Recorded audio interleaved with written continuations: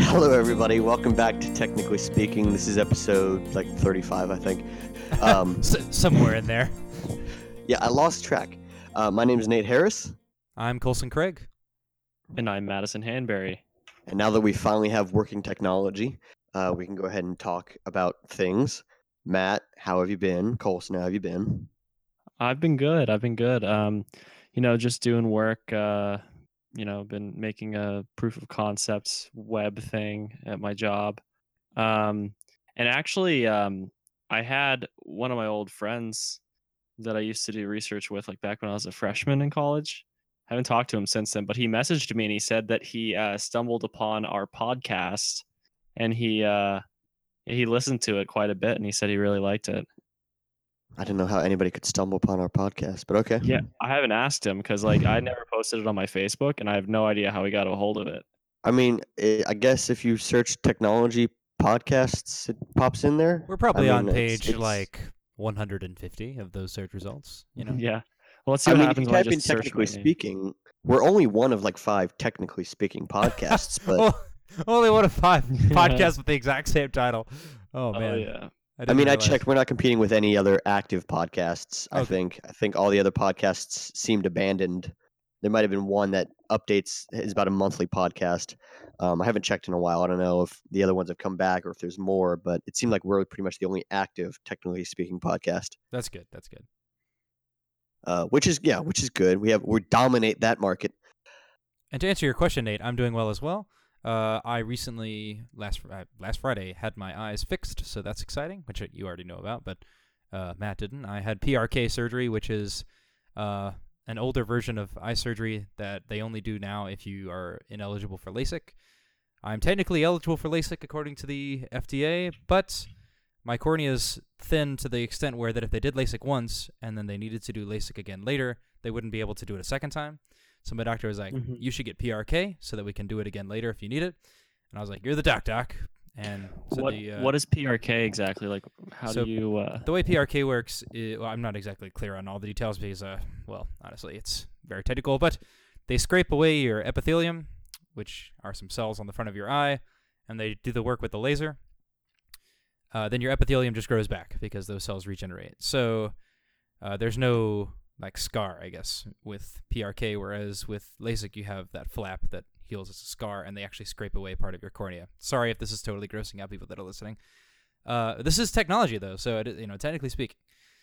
Well, I'm glad everything went well with people scraping at your eye. Yeah, it was fine, and so the difference, in case you're wondering, why they would prefer LASIK to PRK, is because PRK is just more painful. So with LASIK, for most people, you have LASIK and it doesn't hurt, and then either right when you walk out of the surgery or the next morning when you wake up, you have 20/20 vision, and it's like, wow, this is the best thing I've ever done. With PRK, you're in pain for 2 days, and then you're like, my vision's pretty good, I guess, and then over the course of 2 weeks, your vision gets to 20/20.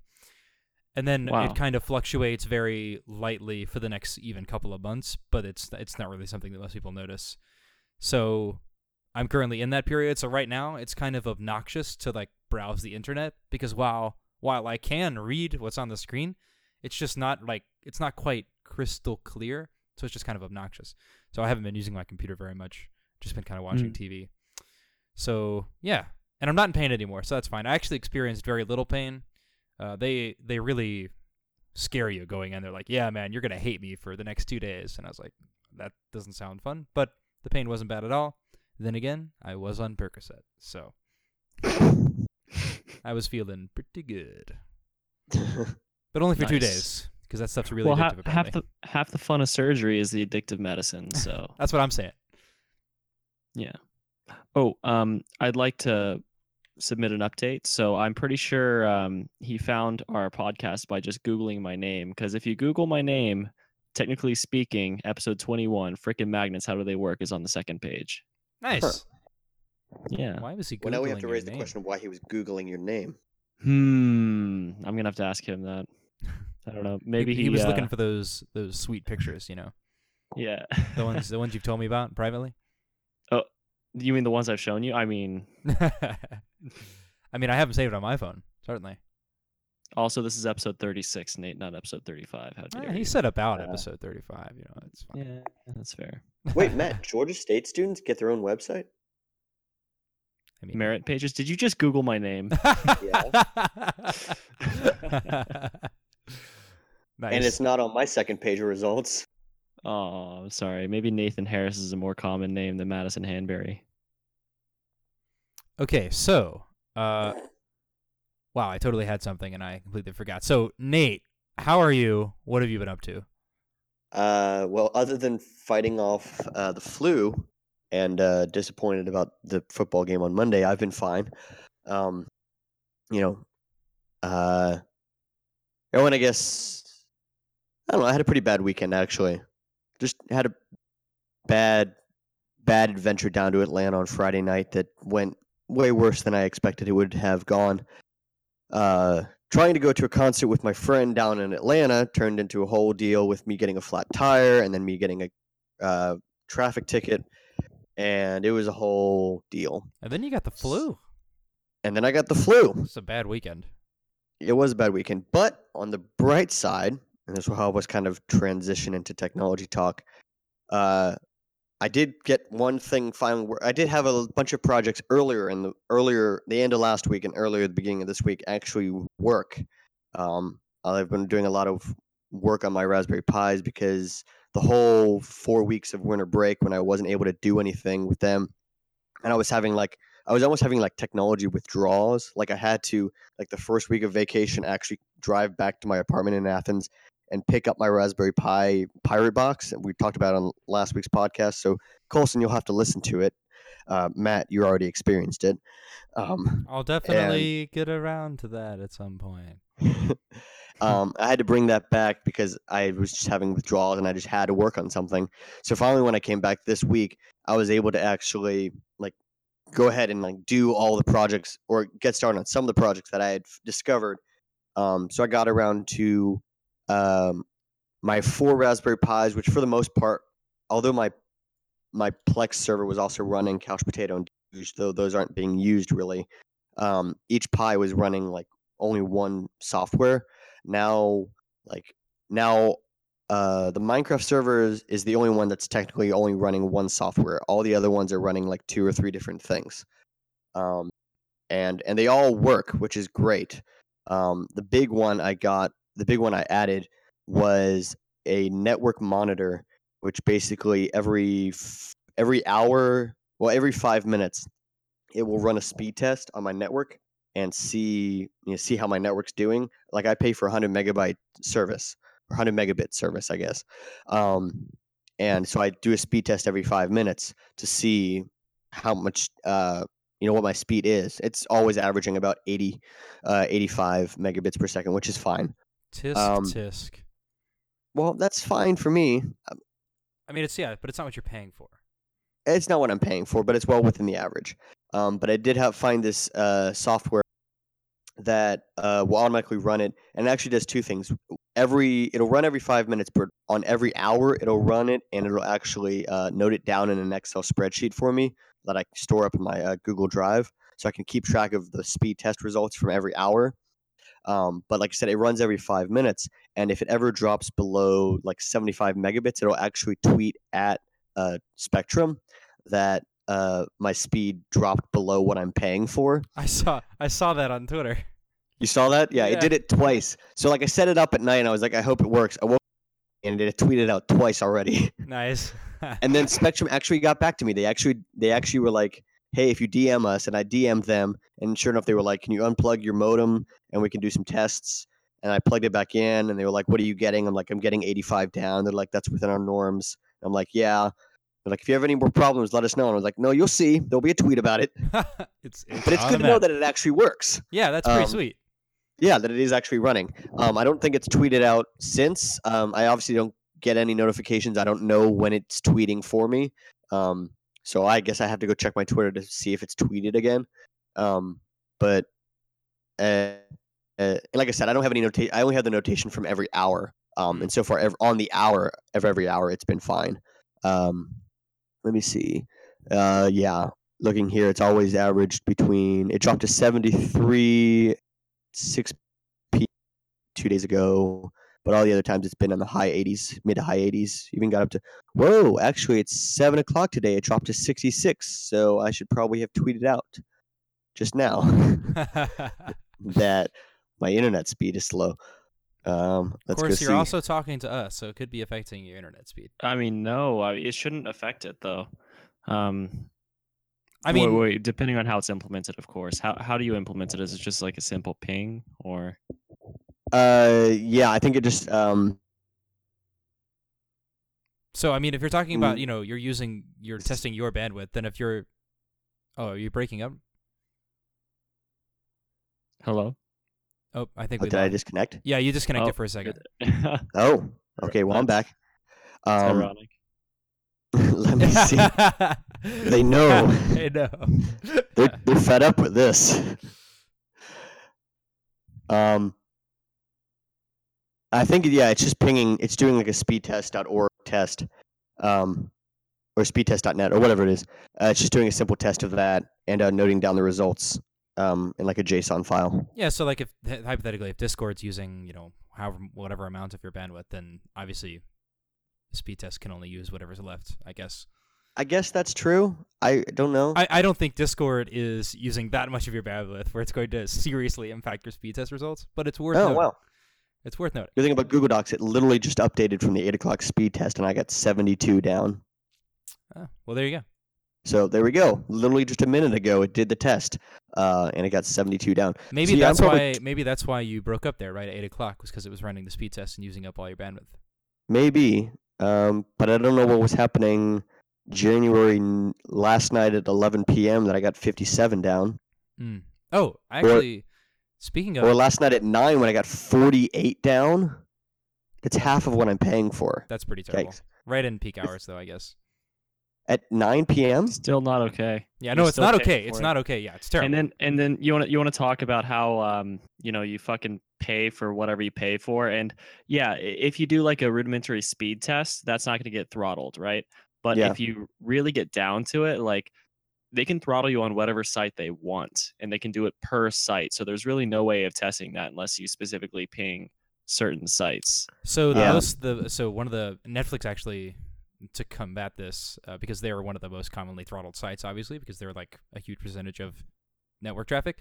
Fast.com is a speed test set up by Netflix that is through Netflix's servers. So if you do like a speed test on Ookla, speedtest.net, and then you do a speed test on Fast, and your results on Fast.com are way slower than Ookla, your Netflix is being throttled. So it's a good way to test whether Netflix is being throttled. And if anything is going to be throttled, it's probably going to be Netflix. So if Netflix isn't being throttled, then you probably No, it's not going to be Netflix because they're a big company, and obviously, like, because they've made moves like Fast.com, companies are going to be, wise to that. That's a good point. I guess before Fast would have been a better. No, I mean I caught that I did it on my data. Well, I have Verizon, and sure enough, I did a speed test and I got like 12 down, and then I went over to Fast.com and I got like 9 down. That's pretty close though. I mean that's a 25% difference. Yeah, but it's a 3 megabits per second difference. So there's a big difference between 25% when the max is 12 and 25% when it's 100. Yeah. Right. Like, I mean, okay, I can do 2 speed tests back to back right now, and I'd probably get a 3 megabits per second difference. Doesn't look like my thing tweeted. Well, okay. So anyway, speaking of tweeting at companies to get things fixed, and this is slightly technology related. In fact, it is technology related. I went to see All the Money in the World, the movie, over the Christmas break. Well, I went to the movie theater to see the movie, and I used my movie pass, got in at the AMC Classic in Newton, which is, it used to be a Carmike until very recently when AMC bought Carmike.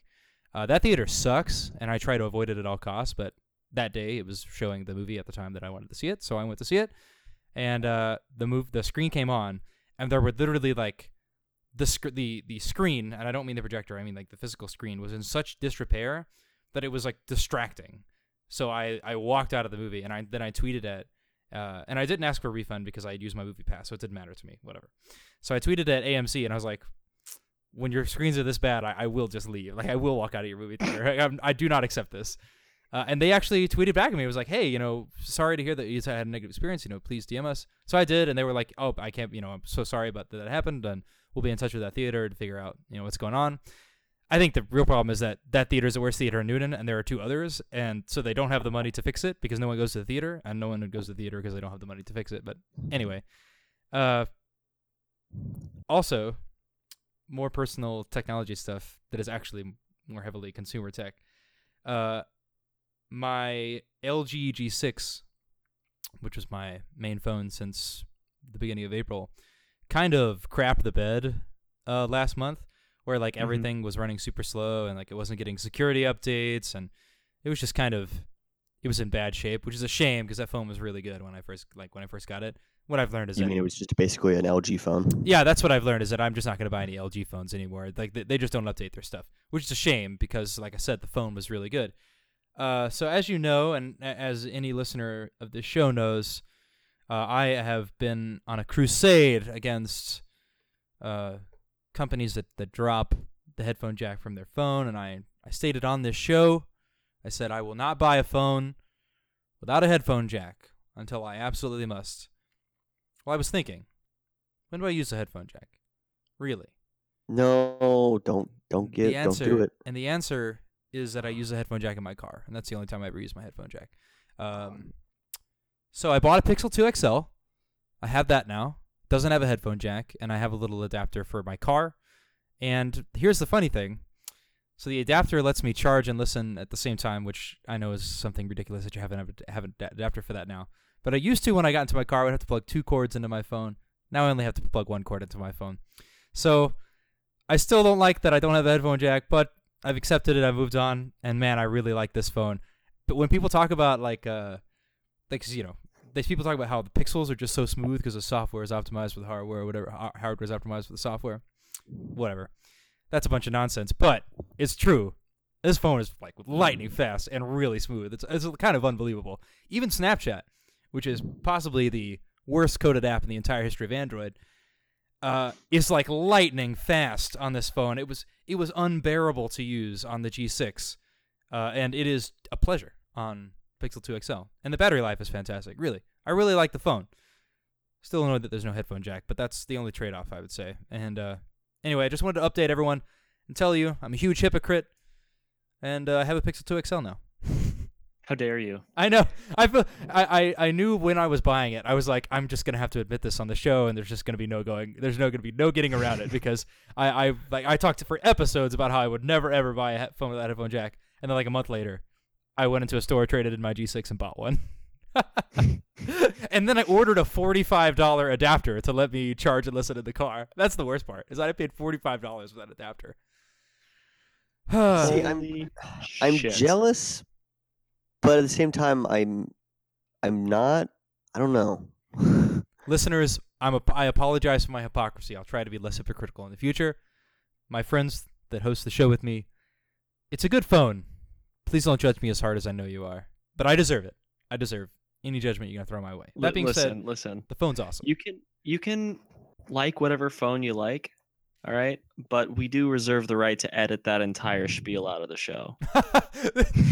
All the things that might redeem what I said, cut those out, and only leave in the parts where I'm like, I'm a hypocrite. I bought a Pixel. I won't even leave any context. We're gonna reduce it down to that one small excerpt. I just decided that fast updates and really good software were more important to me than the headphone jack, even though on principle, I think that taking out the headphone jack is a bad move. So if there was a phone that was as good as the Pixel 2 XL that had a headphone jack, I would have gotten that phone. I don't think that phone exists, except for maybe the LG V30, and I wasn't going to buy another LG phone right now. You know what I mean?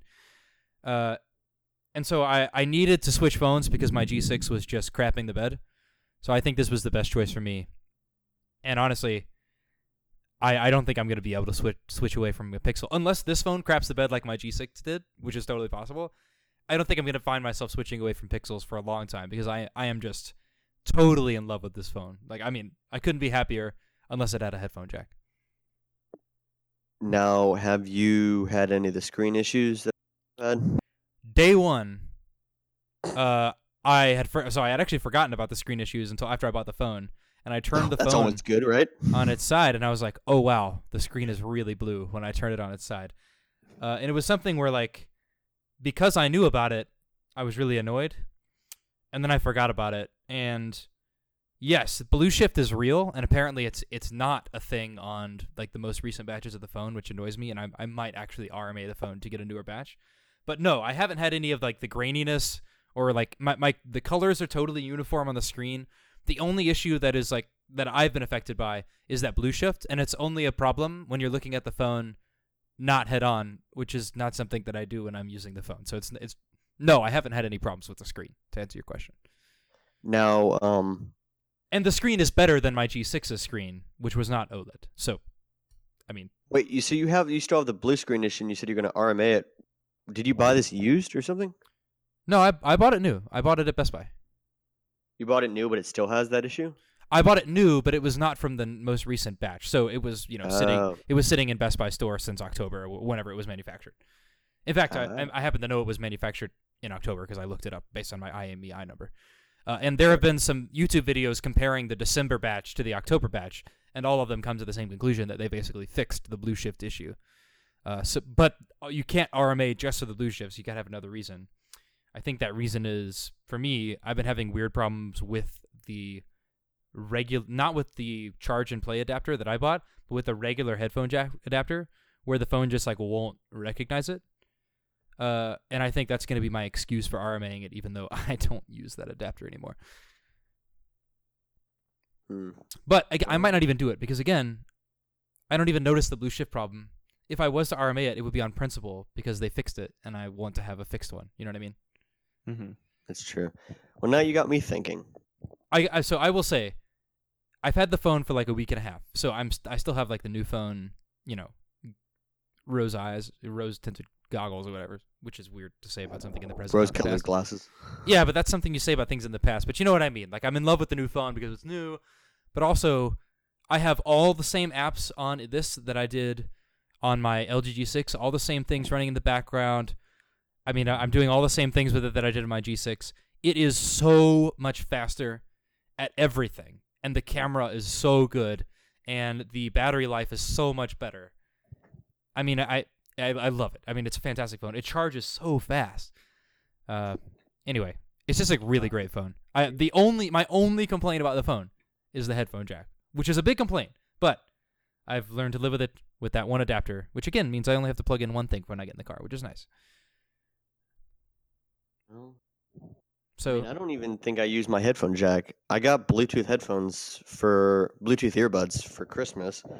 Then in the car, I always use my Bluetooth. So yeah, so in the car I use aux because it sounds better, and so my car's Bluetooth audio is garbage. Like, it doesn't support any of the really good codecs. So like using Bluetooth in my car is just straight up not an option. Like, it sounds terrible. But the aux port sounds fine. The stereo system is fine, so I use aux. I have Jaybird Freedom Bluetooth earbuds that I use when I walk around, and they are good enough where I can't tell the difference when I'm listening to stream like Google Play streaming music. Now, if I put on my Sony MDR V6s and listen to an FLAC, I can tell the difference between that and my Bluetooth headphones. But I use my Bluetooth headphones when I'm walking around campus, which means I'm usually listening to either Google Play music streaming or a podcast. So, again, for my purposes, I just really didn't use the headphone jack that much to begin with, or at least towards the end there. And the one time I did use it, I kind of like only having to plug one cord into my phone now anyway, so it's fine. how often do you listen to FLAC files? Not often, which is why I'm saying that it's not a big deal for me.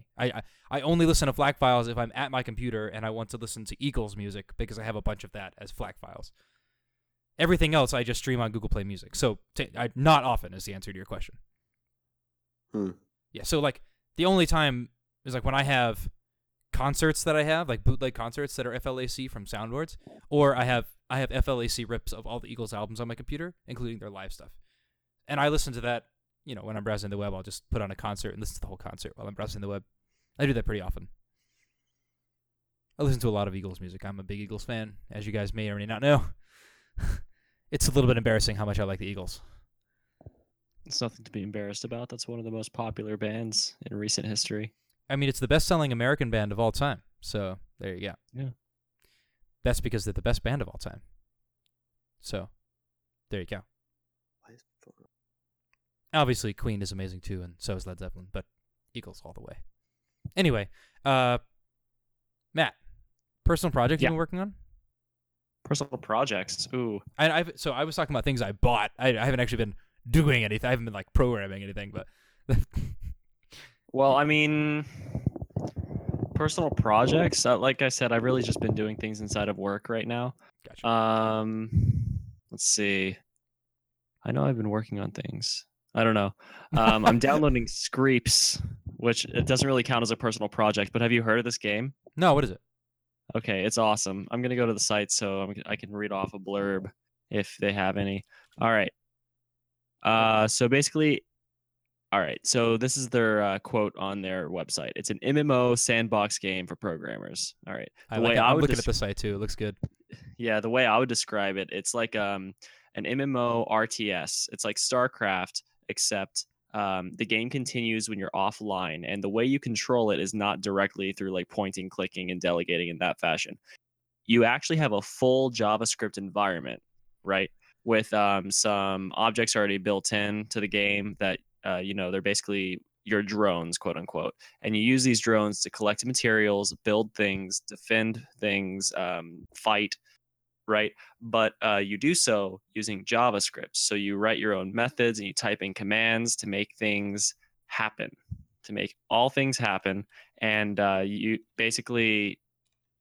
can create your own procedures to continue when you're offline. So essentially the game keeps going even when you're not actively interacting with it. And I think that's pretty cool. What is this game called? Screeps, Screeps, and I think we should play it together. I think it'd be fun. Yeah, that would be fun. I'd be down for that. It's like $15, I think, is what it said. Yeah, $15. There, you can try the live demo online since it's JavaScript. It's just right in the browser. You can buy it on Steam, obviously. Yeah, I don't know. After we talked about JavaScript last week, I don't know how trustworthy I can be with it. I mean, JavaScript kind of sucks, but I mean, a game based around programming, that sounds fun. So. Yeah, it does sound fun. And JavaScript, it has a lot of things that I dislike about it. Like not just in terms of security, but like the design of it. It's very easy to get lost in a sea of periods. Like it has the same problem that a lot of object-oriented programming languages have. Java and JavaScript, I think, are the worst offenders. Where you just have like an unending, cascading, just object where you have one object inside of another, and you have to keep. Oh yeah. Yeah, it's the worst. And but JavaScript syntax is kind of nice as long as you avoid falling into that trap, because you don't have to do anything like designated type, so you don't have to worry about if something's an integer or a double or a string or anything like that. And for the most part, like, it's nice to be able to develop and not have to compile anything. And you already have a web browser on your system, so you don't have to install any interpreters or anything like that. So it's pretty good. Yeah. Accessible. Yeah. Why are there so many JavaScript versions? I mean, it's been around for a while. It's old. So yeah. Keep updating it. It used to be known as ECMAScript, and then Java started getting popular in the web because the bytecode that Java produces used to be ideal for web since they were small. Like the bytecode was small and it could be easily sent over the web. So people would write applications in it, and then they said, well, ECMAScript is just as good and it's client side. Well, so is the Java. So is the Java bytecode, but you had to install Java on your system to get it to work. Yeah, but they straight up just riding those coattails, baby. Yeah, it's not the same language. They just renamed it because they wanted to. They're like, Java's popular, let's make ECMAScript more popular. Yeah. By just naming it JavaScript. Yeah. And it worked. Yeah, totally. I mean, isn't that how all things are done? I mean, HTML, CSS, JavaScript, those are the foundations of the internet. Mm-hmm. Nate, we wanted to talk about Plex servers, right? Yeah, if you want. I mean, do you have anything special with yours? You're Well, still so picking- before the show, you had mentioned that you've got your remote access working. So for those who don't know, Plex is a media server program that you've got a bunch of movies on your computer. You put Plex server on your computer, and then from wherever you are, whatever device you're on, you can log into Plex and watch those movies. You stream them from your computer to whatever device you're on. So I use Plex not to stream to far off locations, but to stream from my PC, which is against one wall in my room, to my TV, which is against another wall in my room, so that I don't have to just like click play on my computer and have my computer hooked up to my TV, so that I can use the remote on my TV to watch movies. And so I don't use it to access from outside, access remotely. But my friend Brandon actually has my login information for Plex so that he can watch the movies, TV shows, whatever that I have on there, because I figured, why not? Brandon likes movies too. So the only problem with that is that because of my setup, the remote access on my Plex server only allows for 360p streaming. So whenever he watches something, unless he actually downloads the entire file, it looks and sounds terrible. And the reason that this is funny is because Plex remote access is notoriously finicky. And when I say notorious for me, because every time I've ever tried to get it working, it doesn't work. And when it does work, it barely works. And then when you finally get it working, you don't want to touch anything ever on your computer, otherwise it will stop working. So remote access on Plex, for some reason, either works the first time you set up Plex and is perfect, or is insanely complicated for some reason. But Yes. the reason particularly that mine works the way it does is because when you log in to my Plex account remotely, it says that you have indirect access to my PC. And that is because of the way the internet in my building works. So the way that internet in my apartment building works is that internet's included with the rent.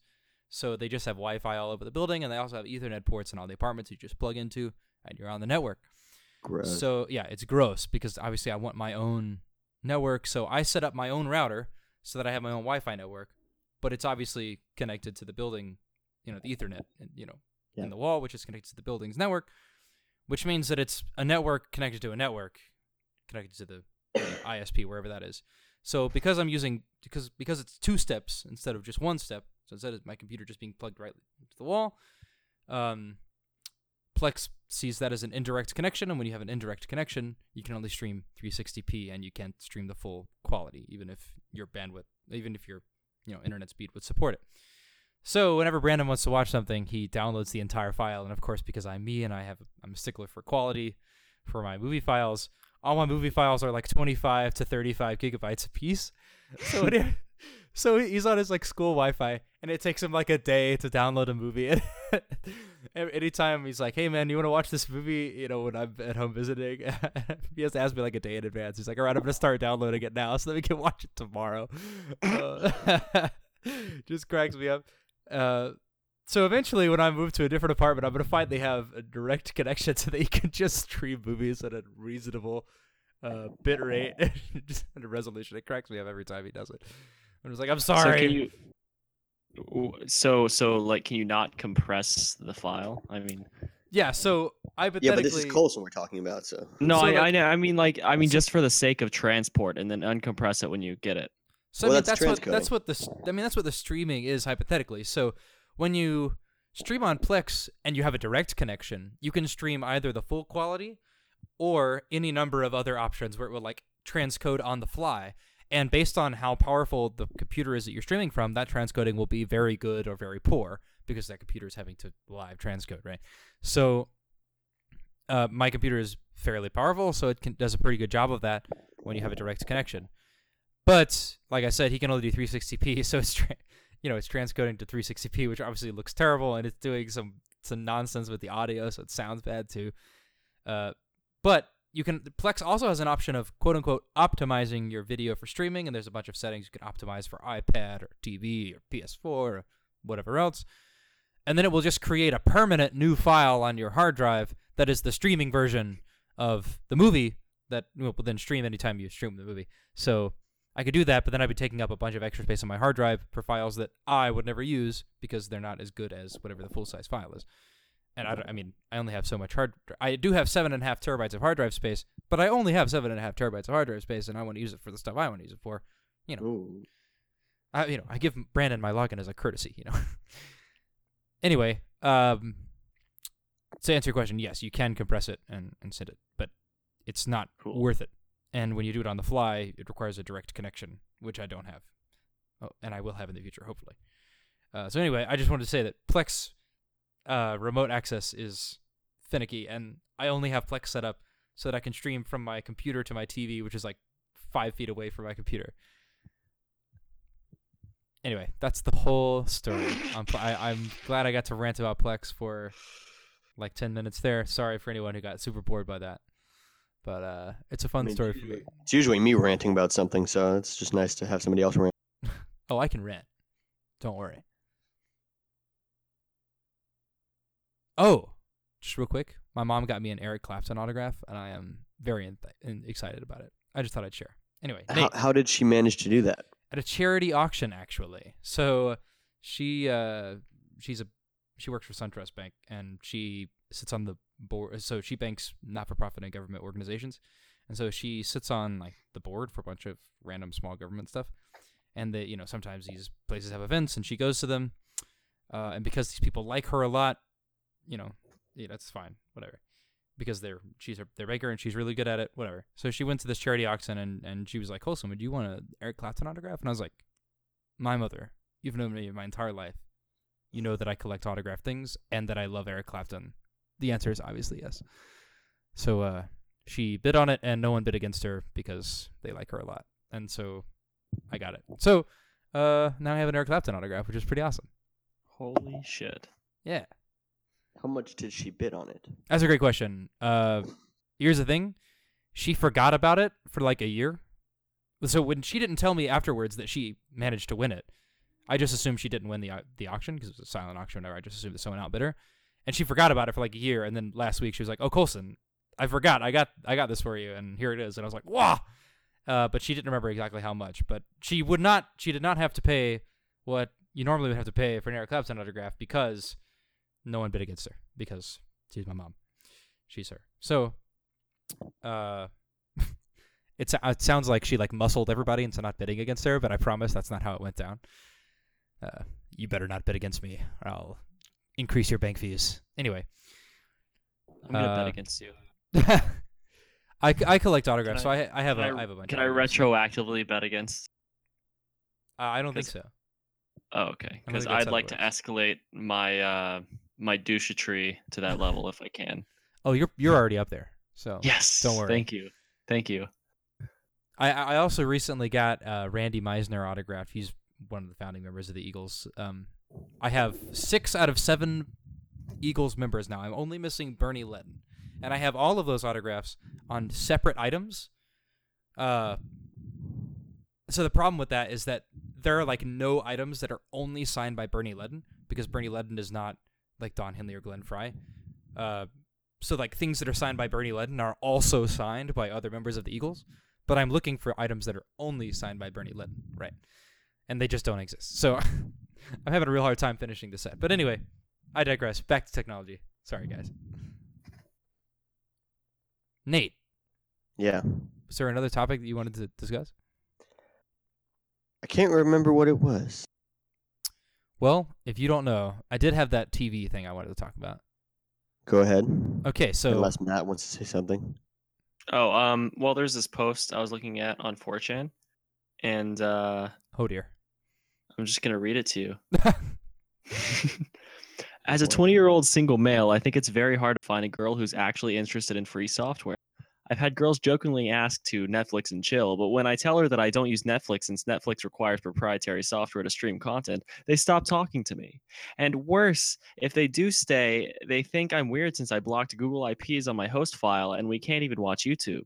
I can't ever seem to get girls to come over to my place, and I can't text them either. Once I get their numbers, since I've added custom ROMs to my phone and I refuse to use SMS since it's a security concern, I require all of my friends to download a free and open source messaging app that I share with them and my public GPG key so that we can verify that our conversations are secure.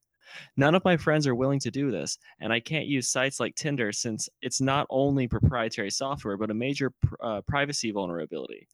How come it is so hard to find a girl concerned about software freedom? I feel like I'm going to be a virgin forever. That's amazing. Relatable. Oh man, that's awesome. Yeah. All right, go ahead. So at CES, Samsung unveiled this 146-inch TV called the Wall, appropriately. Now, I don't think this is actually going to be like a consumer product. I don't think they're going to sell the Wall, but the technology behind it is the exciting part for me as a TV nerd. So, number one, it's modular. So it's actually made up a bunch of small square panels, so that means they can make whatever size the wall they want. 146 inches, just what they went with for this demonstration. Second, it uses micro LED display technology, which, as far as I know, is new, at least to being in something that's actually going to consumers. So LED TVs aren't as good as OLED TVs because they're not self-emissive. So like they use backlights, which means they can't have perfect blacks.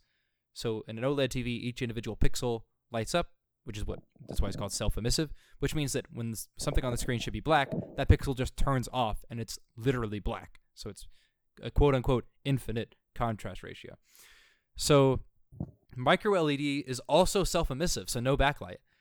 And on top of that, it doesn't use any organic components, and as a result of that, can get way brighter than OLED, which means this is potentially like even better than OLED, which is already an amazing display technology. So we're talking about like another huge leap forward in just in display quality. And I say huge leap forward, it's not like standard definition to high definition, but it's a big deal for me, and I'm very excited about it. And also, I really like the idea of a modular TV where they can just like make whatever size TV they want based on these small panels. Sounds amazing. A lot of and the costs. Whatever shape too. Think of it that way. Yeah. Oh, so for large, like really big screens, think like at concerts. This is already a thing. Like they have these square panels that interlock together to make whatever size and shape screen you have. That's how they make those really weird shaped screens at concerts. But the pixel density isn't very tight. But this is obviously like we're talking about a 4K, 8K screen. And if you want your 4K screen to be an 8K screen, you just add more of these squares to it, and suddenly you have more resolution. Anyway, the point. So a lot of the costs associated with really big TVs is that getting color uniformity on like the bigger the TV, the harder it is for colors to be uniform across the TV when they manufacture it. So like they'll put a static gray image on the screen, and it won't look uniform across the entire TV. So a lot of times you'll have like the higher end models of TVs that use the same panel will be like binned higher, kind of like graphics cards, so that even though they're technically the same panel, the higher end one will have slightly better uniformity because it's just binned higher. So what this modular thing means is that they can just make small panels that are super uniform and interlock them together into bigger panels, so that it hypothetically could make uniformity problems a thing of the past. I think this is just me theorizing based on what I know about uniformity problems. So a lot of the costs of bigger TVs are those uniformity problems. So hopefully that cost will go down, and also making giant pieces of glass is obviously expensive, and that won't be a thing anymore, I guess, with micro LED, with this kind of TV that they're talking about. So the Wall TV announcement was like really exciting for me. So I just had to talk about it on the podcast. I couldn't not mention it. So yeah, that's all I have to say about it. There's not much known about it except for like the people that got to see it at CES. I watched Vincent Tio's video on it. He's host of HDTV Test on YouTube and the professional reviewer calibrator, as he likes to say at the beginning of all his videos. It looks really cool and apparently is better than OLED, which OLED is pretty dang fantastic. So, I mean, awesome, right? So how long until you buy it? I'm buying it tomorrow. No, they didn't announce a price. Like I said, I don't think that this specific model is going to be something that actually goes to consumers. I think it's going to be probably later in the year by the time they get something out to consumers, and probably won't be referred to as the Wall. But micro LED is the exciting part of this, and the modular thing. So I think that concept is going to be it's by Samsung. I don't know if I mentioned that. I think that's going to be Samsung's top of the line TVs this year, and hopefully it will become their middle of the line next year, and that's probably when I will consider jumping in, if it's really that big of a step forward from OLED. Because I just got this OLED TV and I'm totally in love with it, so it's gonna take a huge leap to get me to buy another TV this soon. But oh man, micro LED looks really awesome. Well, if you ever get that, make sure to let me know if I can get your TV. No, I think I'll probably just put my current TV in another room or something. But on the side of me not updating TVs, LG announced their new OLEDs for the year at CES as well, and they're actually the same panels as last year. So the screen itself isn't changing, but the processor inside the screen got a bump up. So hypothetically, like motion processing and like high frame rate stuff is going to look a little bit better. Maybe color will be a little bit better, but it's according to people who are at CES, it's extremely negligible. So I don't have to lust over this year's new LG OLEDs. Thankfully, that was what I was afraid of, is that I would buy a TV in fall 2017 and then January 2018 they would just like completely blow it away with something amazing. Anyway, yeah, that's all I have to say about that. So again, sorry for ranting for another few minutes about another topic, but I enjoyed it. So, Thank you. I actually didn't know about the wall TV. I really do think it could be revolutionary. At the very least, high-end TVs are going to be more. So what I hope is that at the same way that OLED is like super high-end right now, and LCD/LED is like regular TVs, and there are some super high-end LEDs, but like if you're going to go super high-end, you should get an OLED. LED is like mid to low range. I'm hoping that LED becomes low range only, and that OLED becomes mid range, and micro LED will become like the high-end technology. Because if OLED can become like the standard TV that like everyone's buying, that would be amazing. And when I visit people and watch things at their houses, I won't have to like be upset. I'm just kidding. I'm not that much of a snob. I mean, I am, but I'm not. Well, why not? I don't see any reason. Oh man, sometimes I just really catch myself feeling really snobby about TVs, but then other times I watch a movie on my TV and I'm like, oh man, this is awesome.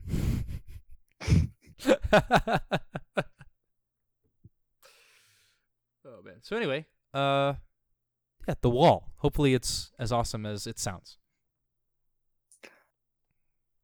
I'm gonna buy it. I'm gonna get one. 146 inches, baby. Down payment It's right now. small. No, but wouldn't it be cool if you could just buy another one, set it right next to it, and it'd be fine? Like a regular monitor. Never mind. No, I take that back. Wait, what? I'm confused. Matt, can you explain? No. I was thinking like, so you said it was completely modular, right? So I was Yeah. thinking it'd be really cool if you could actually exploit that, like as a consumer, and just buy like panels and have them interact with each other, and then I realized that that's just what you can do with a regular monitor, so I stopped talking. Man, would it be cool if you could just like drag your window from one screen to another screen? That would be insane. Whoa, You know dude! what? If you mentioned that 20 years ago, people would shit their pants. You know what though? You'd be surprised how many like times someone will see or I'll mention that I have more than one monitor, or they'll see a 2-monitor setup, and they'll be like, "Whoa, how does that even work?" And I'm just dumbfounded that they've never seen that before, but they haven't, and you'd be surprised. It happens more often than is acceptable.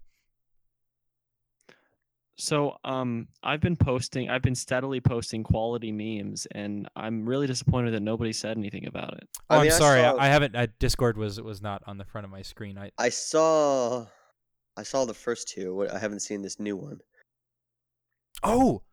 Matt, how Yeah. is the 970? 970 working great, dude. Great. Okay, yeah, I wanted to talk about that actually on the show.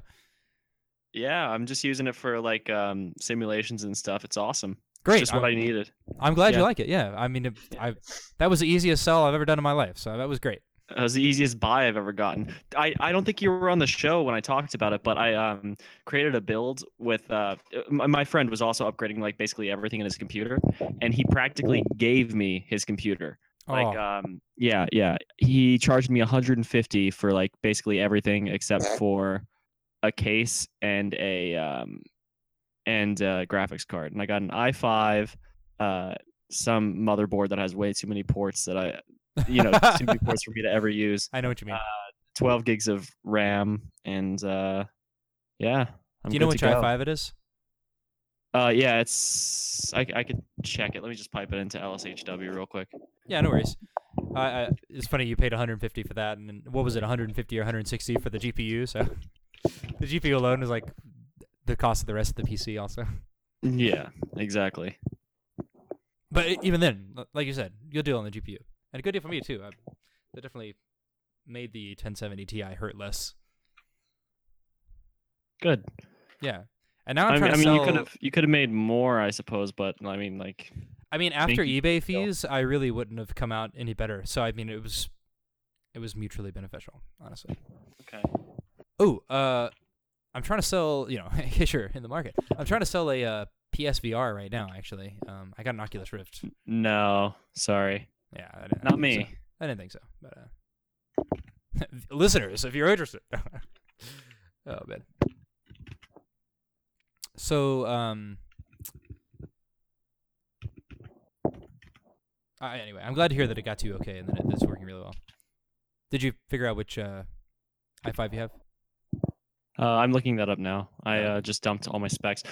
There's this awesome utility, if you guys are ever into it. It's called LSHW, and you can have it deposit the info in like whatever document format you want. My favorite is the HTML format because you can just open it in a web browser and it's way more information than you need. Anyway, the i5 I have is the 4690K. Oh, that's what I have. So you now have the same setup as me when I had that 970. Oh, seriously? Yes, because I had a 4690K and a 970. The only thing is I have 8 gigs of RAM and not 12. I need to get more RAM, but yeah, I have 12 gigs of RAM. Yeah, so I know how that PC performs very well. 12 gigabytes of RAM, but 11 gigabytes of RAM, so that sucks. Oh man, yeah, you got those gigabytes. Geez, what's the units? What's you really do have to worry about that. Gypped, that's the word I was looking for. Gosh. I did get gypped. You got gypped. You got geeped.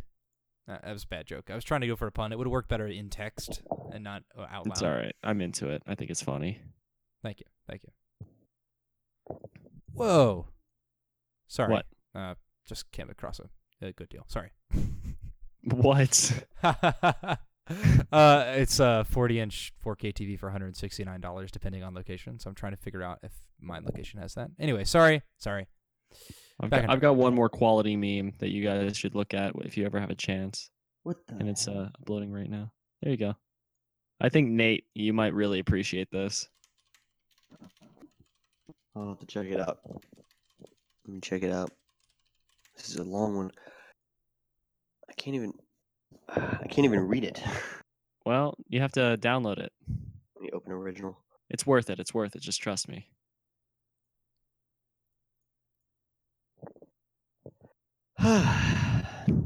This is just riveting for the listener. Okay, why don't you... All right, I'll read it out. So it's a comic, right? And it's going to save a princess and how it would go with each different programming language. So in the first row, suppose you have JavaScript. You spend hours picking libraries, setting up nodes, and building a framework for the castle. By the time you finished with the framework, the fort has been abandoned and the princess has been moved to another castle. And then with C, you have a library for castle and a library for the princess. Charge. You rescue the princess, her dog, her entire wardrobe, everything she has ever eaten. Fuck, did I forget a null terminator? And they just go on like this. It's pretty funny. I'm sure you could find it.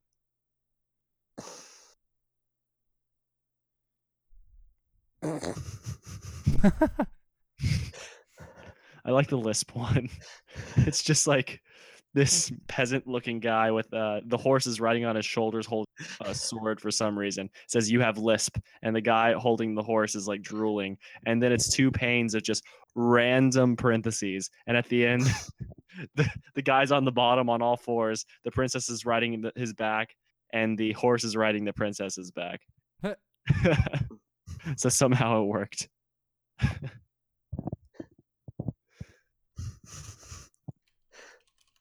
And then the last one's pretty good too. You have PHP. You have to rescue the princess in PHP. The last pane is just him hanging himself. I'm not entirely sure I get that last one. Some people just really hate PHP. I really like it though. I think it's a nice language. I'm not a huge fan of it, though I've had very little experience with it. Yeah. It's just one of those server-side languages. Did you know you can so there's a format for built into every server, every web server, or at least Apache, where you can execute CGI files. And what CGI files are is they're executable files to be executed by your system. So like it could be a compiled C program, it could be a bash script, it could be any language you want. And using these CGI files, you can actually basically write server-side code in any language you want. Did you know that? No, I did not. It's pretty cool. That's pretty sweet. Yeah, that's how they used to do server-side back in the day. It was like one of the first popular standards, and people used to write server-side code in Perl because it was very good at text manipulation, and that's pretty much all server-side languages do. They just do a shit ton of text manipulation and spit out HTML for your browser to render. Yeah, it's pretty cool.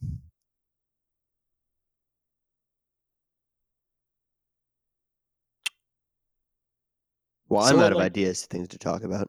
Well, we should probably end, but I wanted to ask what language you guys would like to write a website in, if you could pick any language. Honestly, I'm not experienced enough in writing websites to change from just writing them in HTML and JavaScript.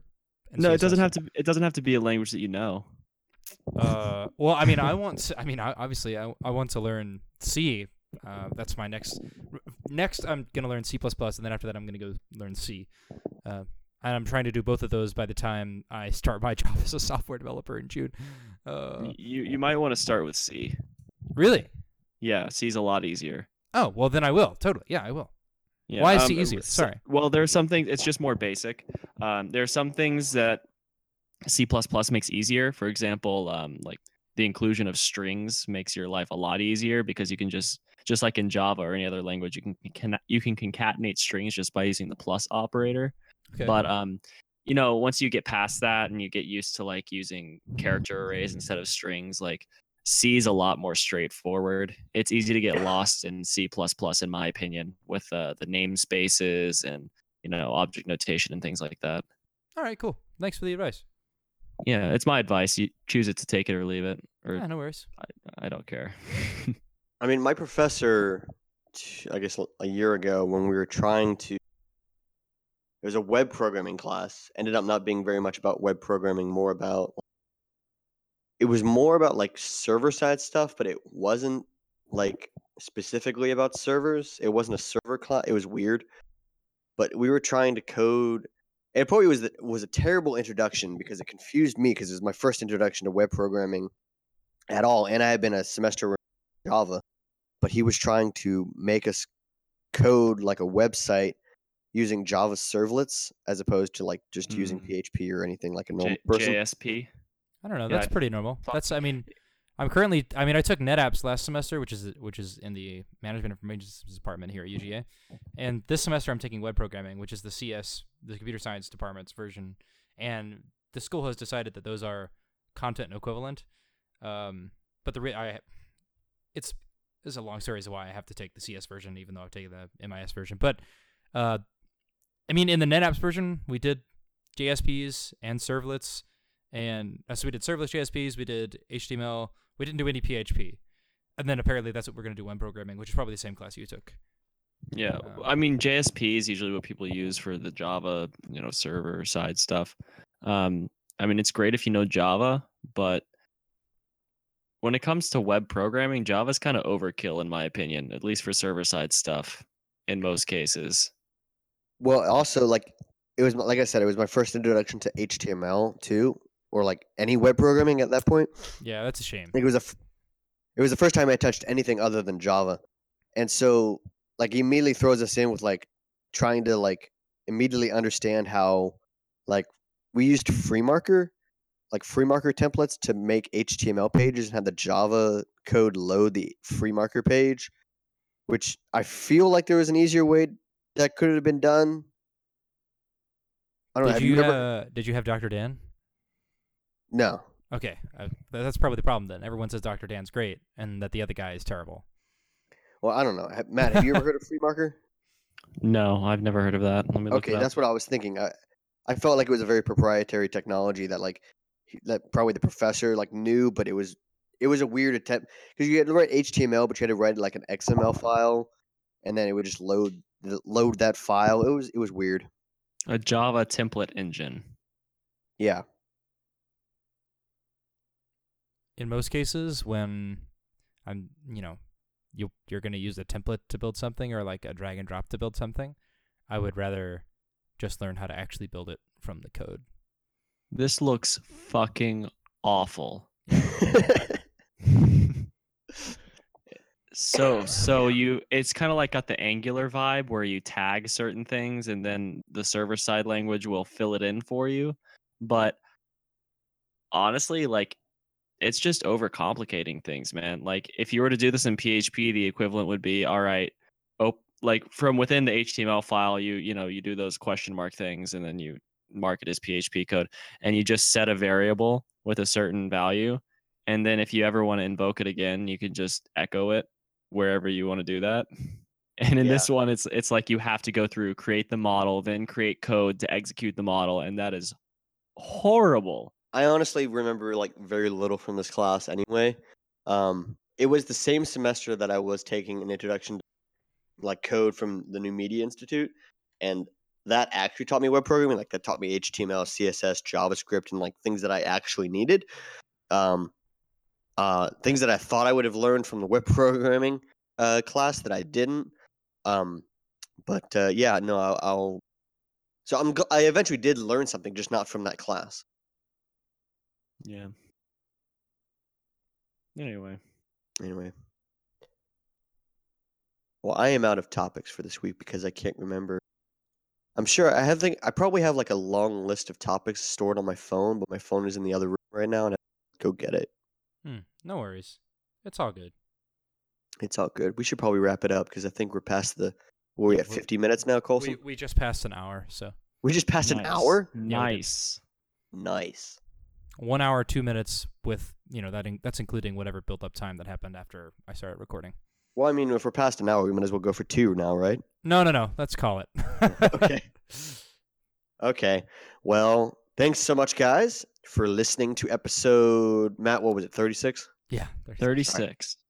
Thank you for listening to episode 36 of the Technically Speaking podcast. Colson or Matt, say it at both at the same time. How can they get in touch with you?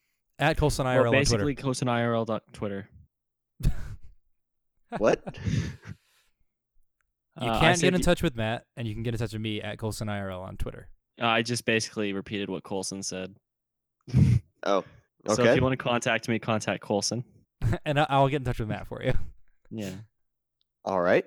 And you can follow me and hope my Twitter bot up on at N with an 8 on Twitter. And yeah, sorry, I've been severely distracted this podcast. It's okay. I'm usually the distracted one, so it's fine. It evens out. Yeah, that's fine. I mean, you were the one that ranted about all the technology, and I was the one that was barely here. Exactly. It's a new year. It's a new show. Here we go. New year, new me, guys. All right. Thanks so much, guys. See you next time.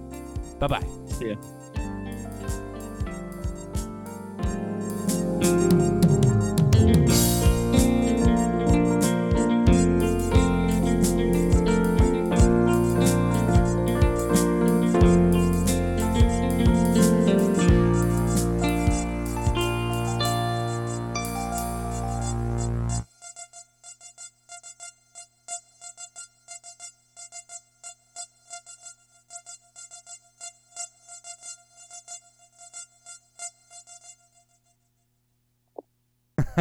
You want to do the clap anyway for history's sake? Well, yeah, because we still have to sync up The 2 audios. Yeah, I'm still got 2 audio files, so yeah, definitely do the clap.